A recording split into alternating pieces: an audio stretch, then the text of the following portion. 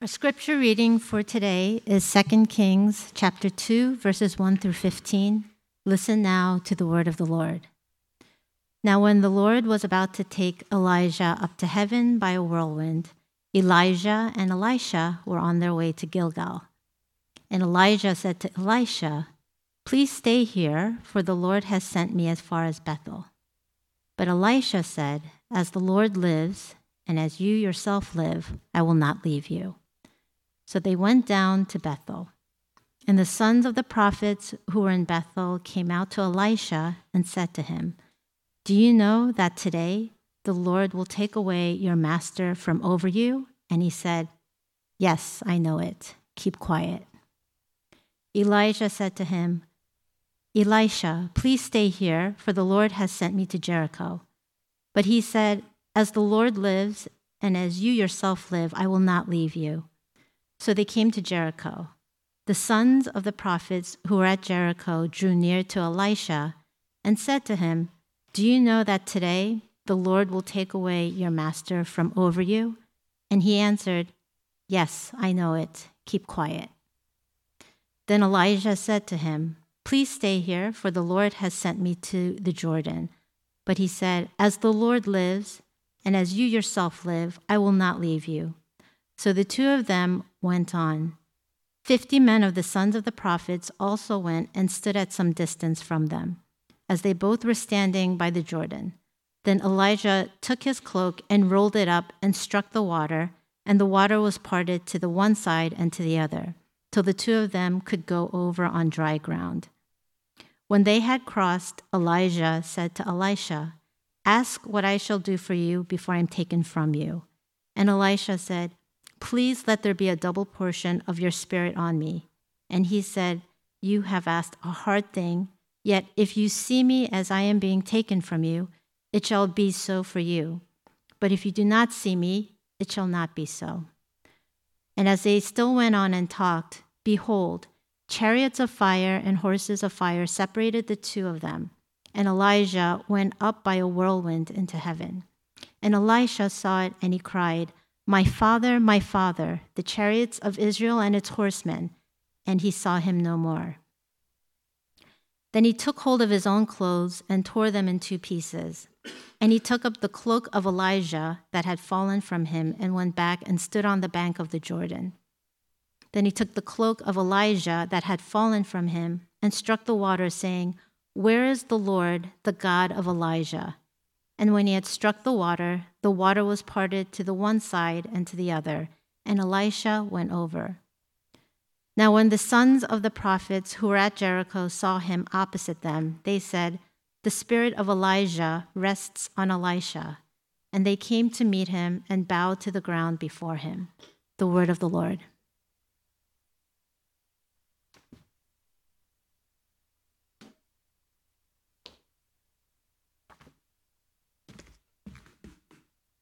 The Lord be with you. Please pray with me.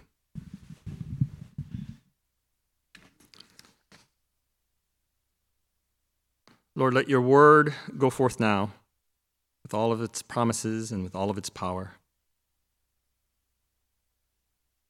Change us through your word, and so change God.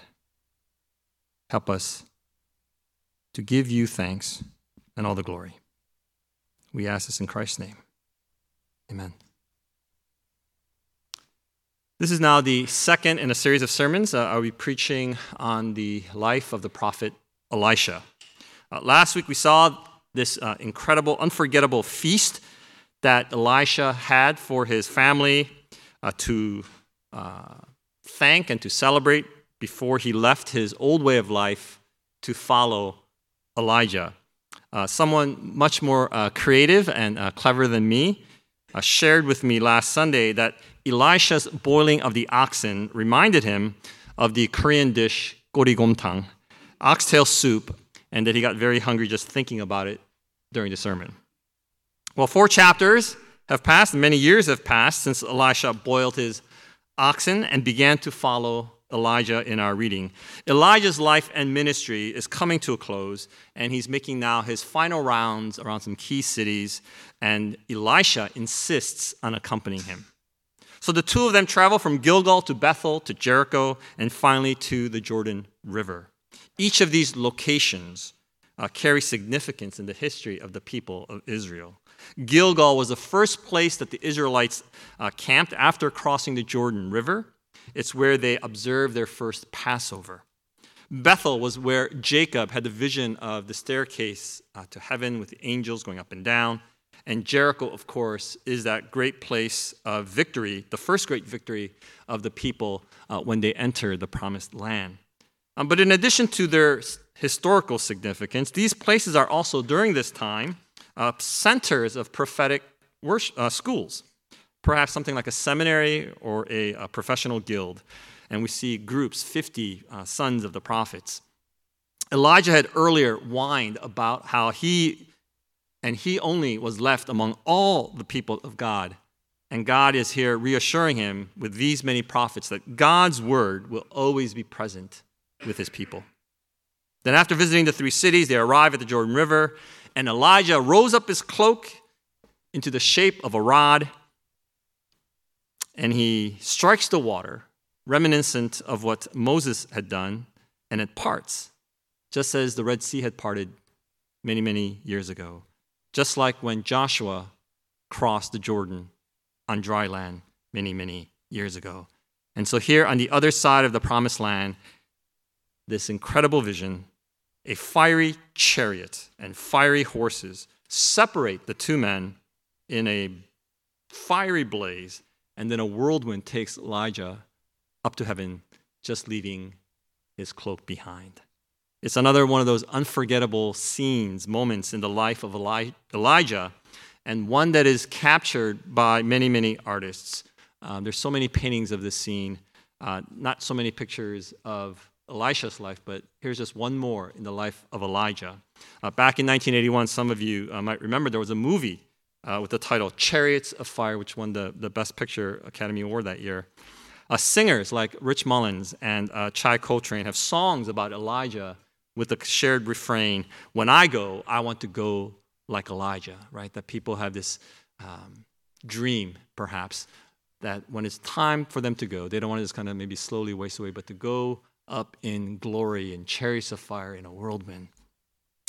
Understandably, for Elisha, this is an overwhelming moment. He tears his clothes in two in a gesture of grief as he is forcibly separated from Elijah.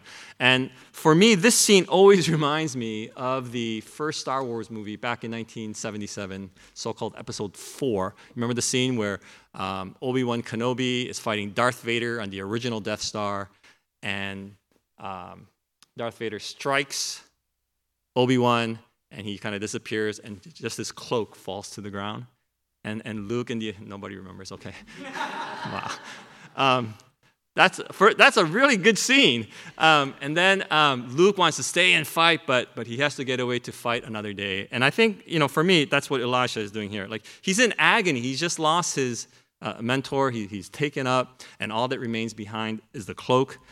And so he picks it up. He crosses or recrosses the Jordan River. And on the other side, the other prophets see him without Elijah, and they acknowledge now that the baton of leadership, or the cloak of leadership, has passed from Elijah to Elisha, and they declare, the spirit of Elijah rests on Elisha.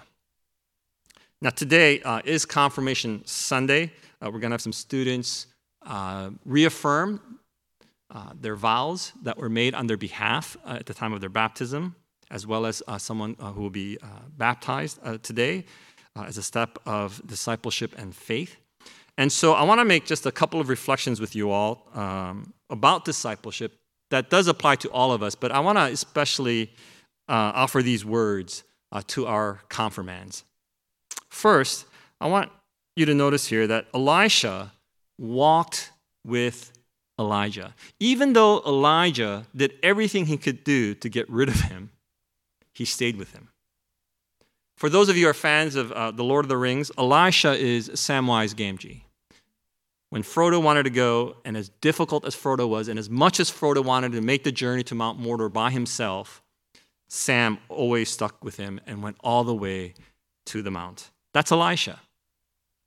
Or for those of you who are fans of the Bible, we have a same example in the story of Ruth. Remember Ruth? Naomi wanted to go back to Bethlehem, and she told her daughters-in-law, stay here, just stay here, leave me alone, I'm going to go back by myself. And Ruth said, no, I'm gonna stay with you. Do not urge me to leave you or turn back from following you. For where you go, I will go. For where you go, I will go. Right? I mean, she was going to just stay with her no matter what. And she said, nothing's going to separate me from staying with you except for death. That's what Elisha is doing here. He's insisting on staying by Elijah's side. He stayed with him knowing that this was the end. Walking with someone in the last years of their life, the last months of their life, the last days of their lives. Some of you who have walked with either a parent or a grandparent in the last stages of life. I mean, that's a tough time to stay by their side. And here's Elisha walking till the very end.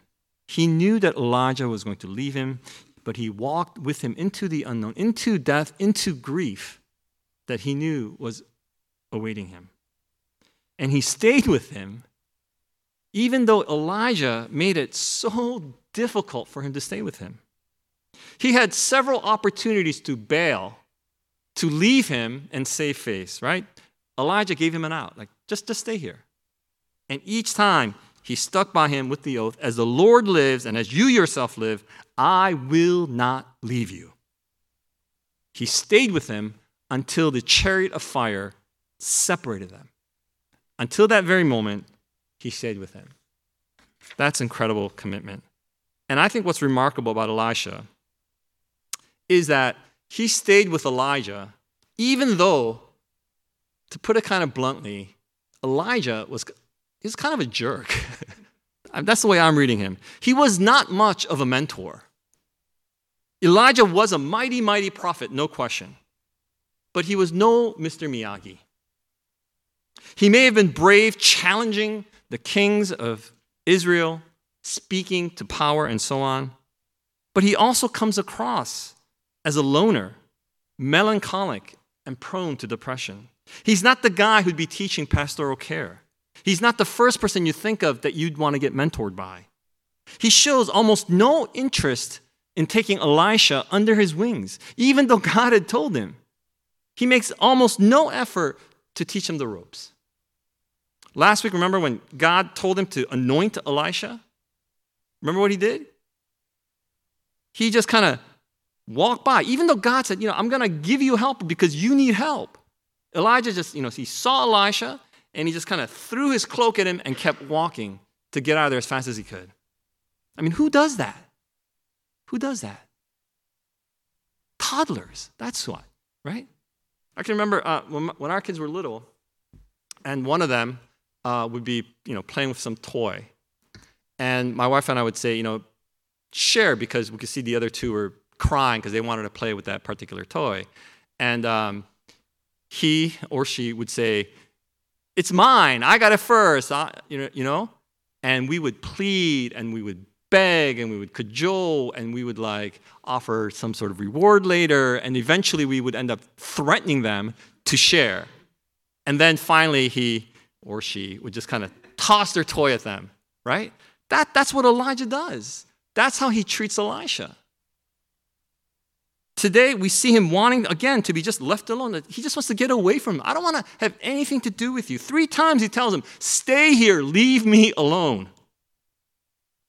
And it's only when he realized that Elisha was not going to leave him alone, it's like he finally says, oh, fine, what do you want?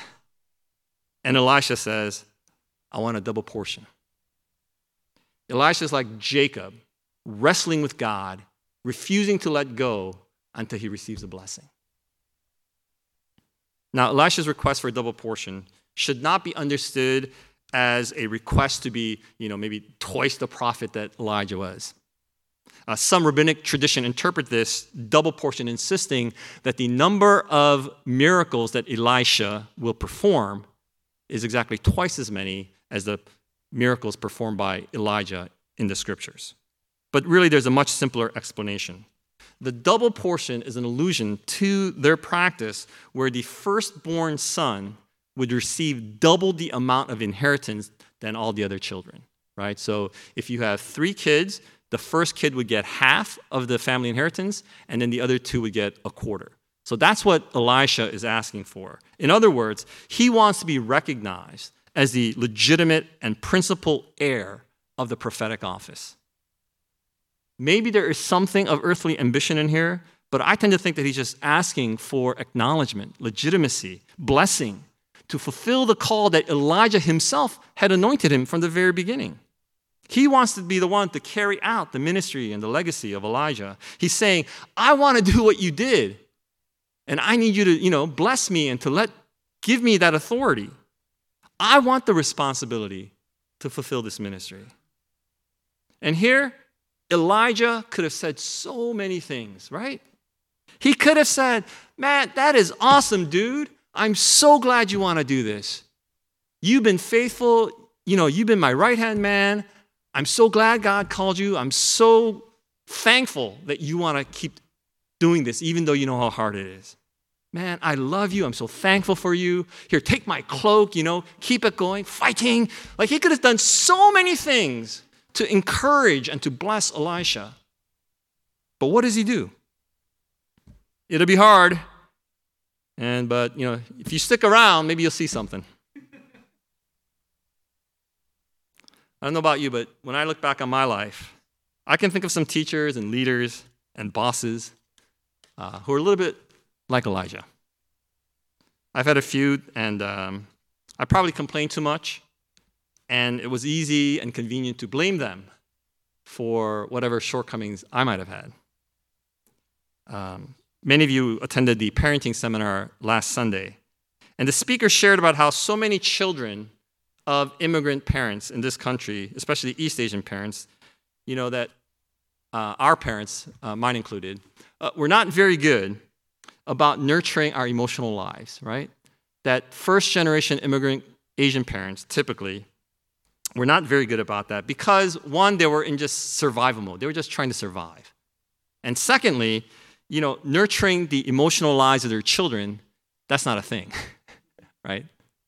And so that many of us grew up without a lot of help in processing our emotions.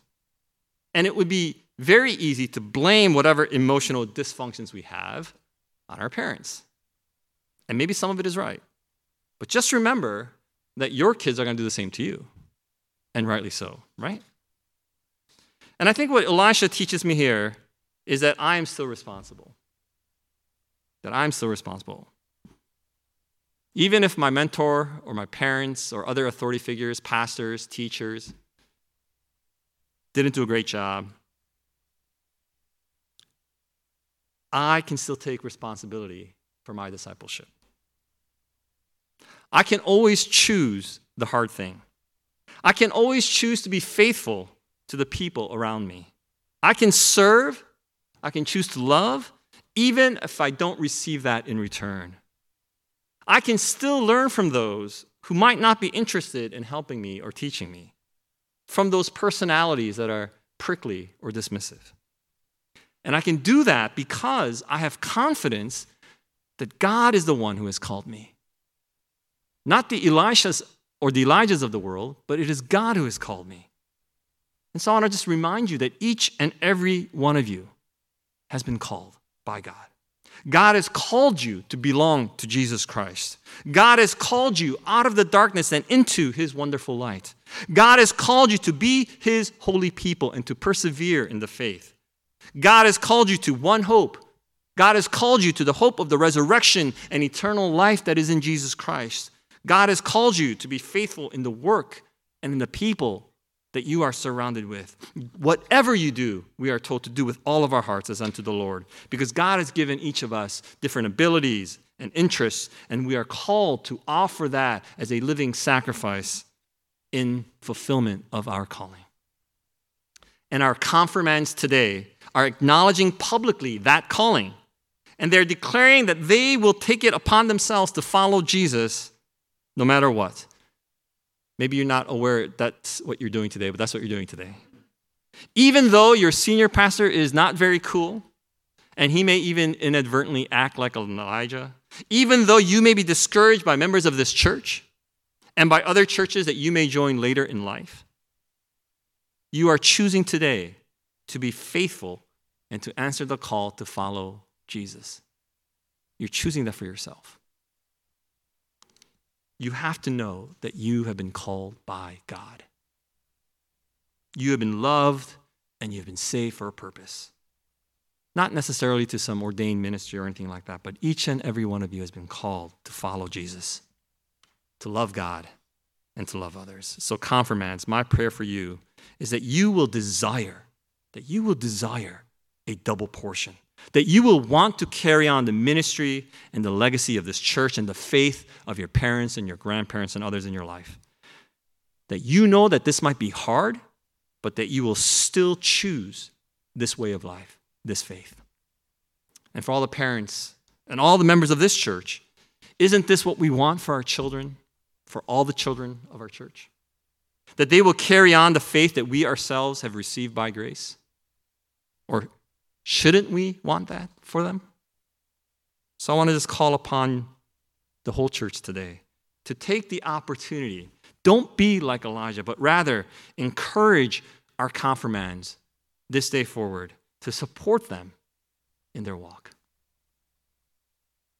The second reflection I want to leave with you today is that we see that Elisha picked up the cloak. He picked up the cloak. He didn't pick it up just because he just ripped his shirt and he needs a new shirt. In his grief, perhaps in the fear of seeing a fiery chariot, he could have left that cloak. He could have walked away. He could have decided, you know what? This is too hard. This is too crazy and scary. I don't want this anymore. He could have walked away. He could have quit. I mean, it's very hard to follow in the footsteps of someone like Elijah. Someone who is so much larger than life. Someone who calls upon God and fire comes down. It is very hard to follow someone like that. How do you follow Moses? How do you follow Elijah? How do you follow Tom Brady in New England? It's hard. But Elisha chose to pick up the cloak. And I think you have to make that choice. And look at what Elisha did. The first thing he did was to imitate what Elijah had done. Elisha gets to the river Jordan, and he probably took that cloak and he probably made it into a rod like he had seen Elijah do just a little bit earlier, and he struck the Jordan River thinking it's going to divide. And I think the most interesting part of this story for me is that this was an unnecessary miracle. The Jordan River is relatively shallow and relatively narrow. You could wade across the river. Yeah, you get a little wet, but you can walk across the river. There's no real need to divide the water, right? He had options. Maybe there's a bridge, maybe there's a boat. He could wade across or take a little swim. But Elisha does what he saw his master do. And isn't that how we all start? In our jobs, in school, in our discipleship, in our parenting. We just do whatever we saw the people ahead of us do. I know that's what I did. When I first started preaching, I imitated what other preachers were doing. You know, my favorite preachers. I would try to structure my sermons. I mean, I once tried to imitate the cadence of Billy Graham, because I really liked him. And it was pretty disastrous, as you might imagine. A fake Southern accent in there. And when I first started doing youth ministry, I didn't know how to do youth ministry, but I did what I could kind of remember what my youth pastors sort of did. When my wife and I started parenting our kids, I did what I thought my parents did, and she did what she thought her parents did, and sometimes it didn't quite work together. But that's our default, right? When we're starting something new, we do just what we think was done to us or what we experienced. We mimic, and that's what Elisha is doing here. That's the only way to begin. That's the only way to begin our discipleship. And I know for the confirmands, I gave them a lot of stuff to do, like here's the way to do it, and you just kind of do it by rote without maybe not fully understanding. And what the text suggests here is that when Elisha first struck the water, the Jordan River did not divide. And so then Elisha asks, where is the Lord, the God of Elijah? He's wondering, why isn't this working? I rolled up the cloak just like Elijah did. I struck it the same way he did. Why isn't the water dividing? God, aren't you here with me? Why aren't you working for me like you did for Elijah? And then he strikes the water a second time, and the second time, the waters divide, and he's able to walk across. And I think this is what Elisha learned. Faith is not a magical power. It's not some secret incantation that you get to speak. It's not the matter of rolling up the cloak just right. It's not about doing certain rituals, in a certain way. It's not about hitting the water at the right angle, at the right amount of force or anything like that. It's not the cloak. It's not the cloak. It's the man or the woman who calls upon the living God. It's calling upon God in prayer and then trying again. I think Elisha discovers for himself in that brief prayer that God is still there, that the God of Elijah is the God of Elisha. God is present now as he was before.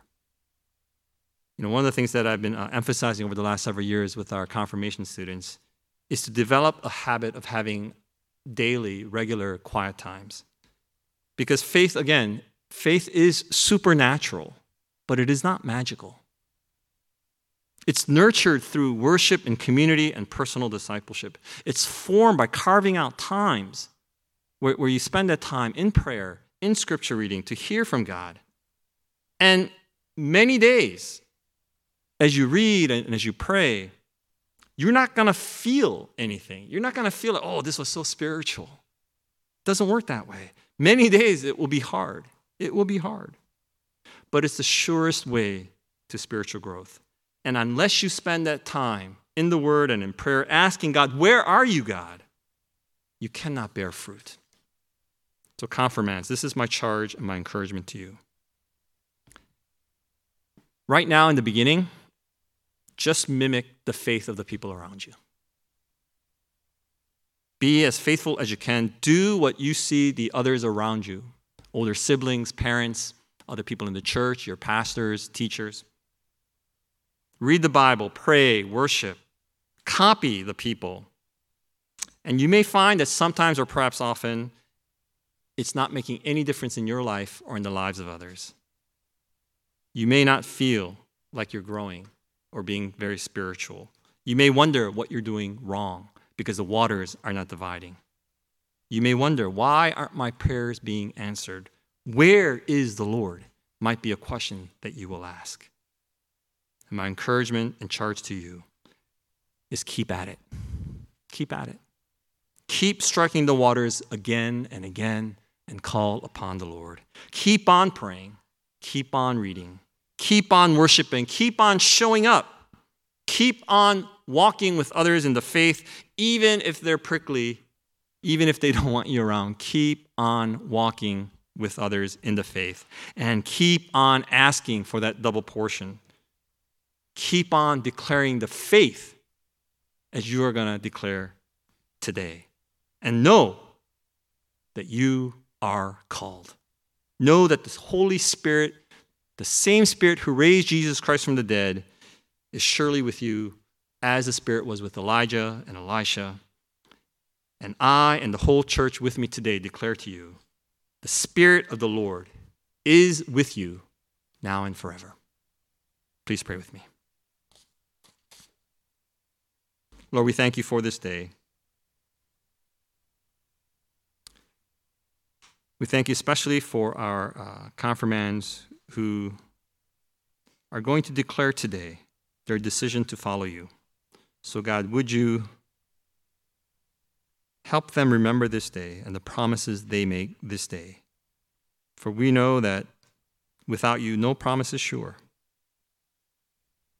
And would you help all of us to continue to encourage them, continue to nurture their faith, continue to recognize and acknowledge that the Spirit of the Lord is upon them, so that they may grow in faith and in love, in grace, and build your kingdom, be a blessing to others, and have the confidence that they are loved and called into your kingdom now and forever.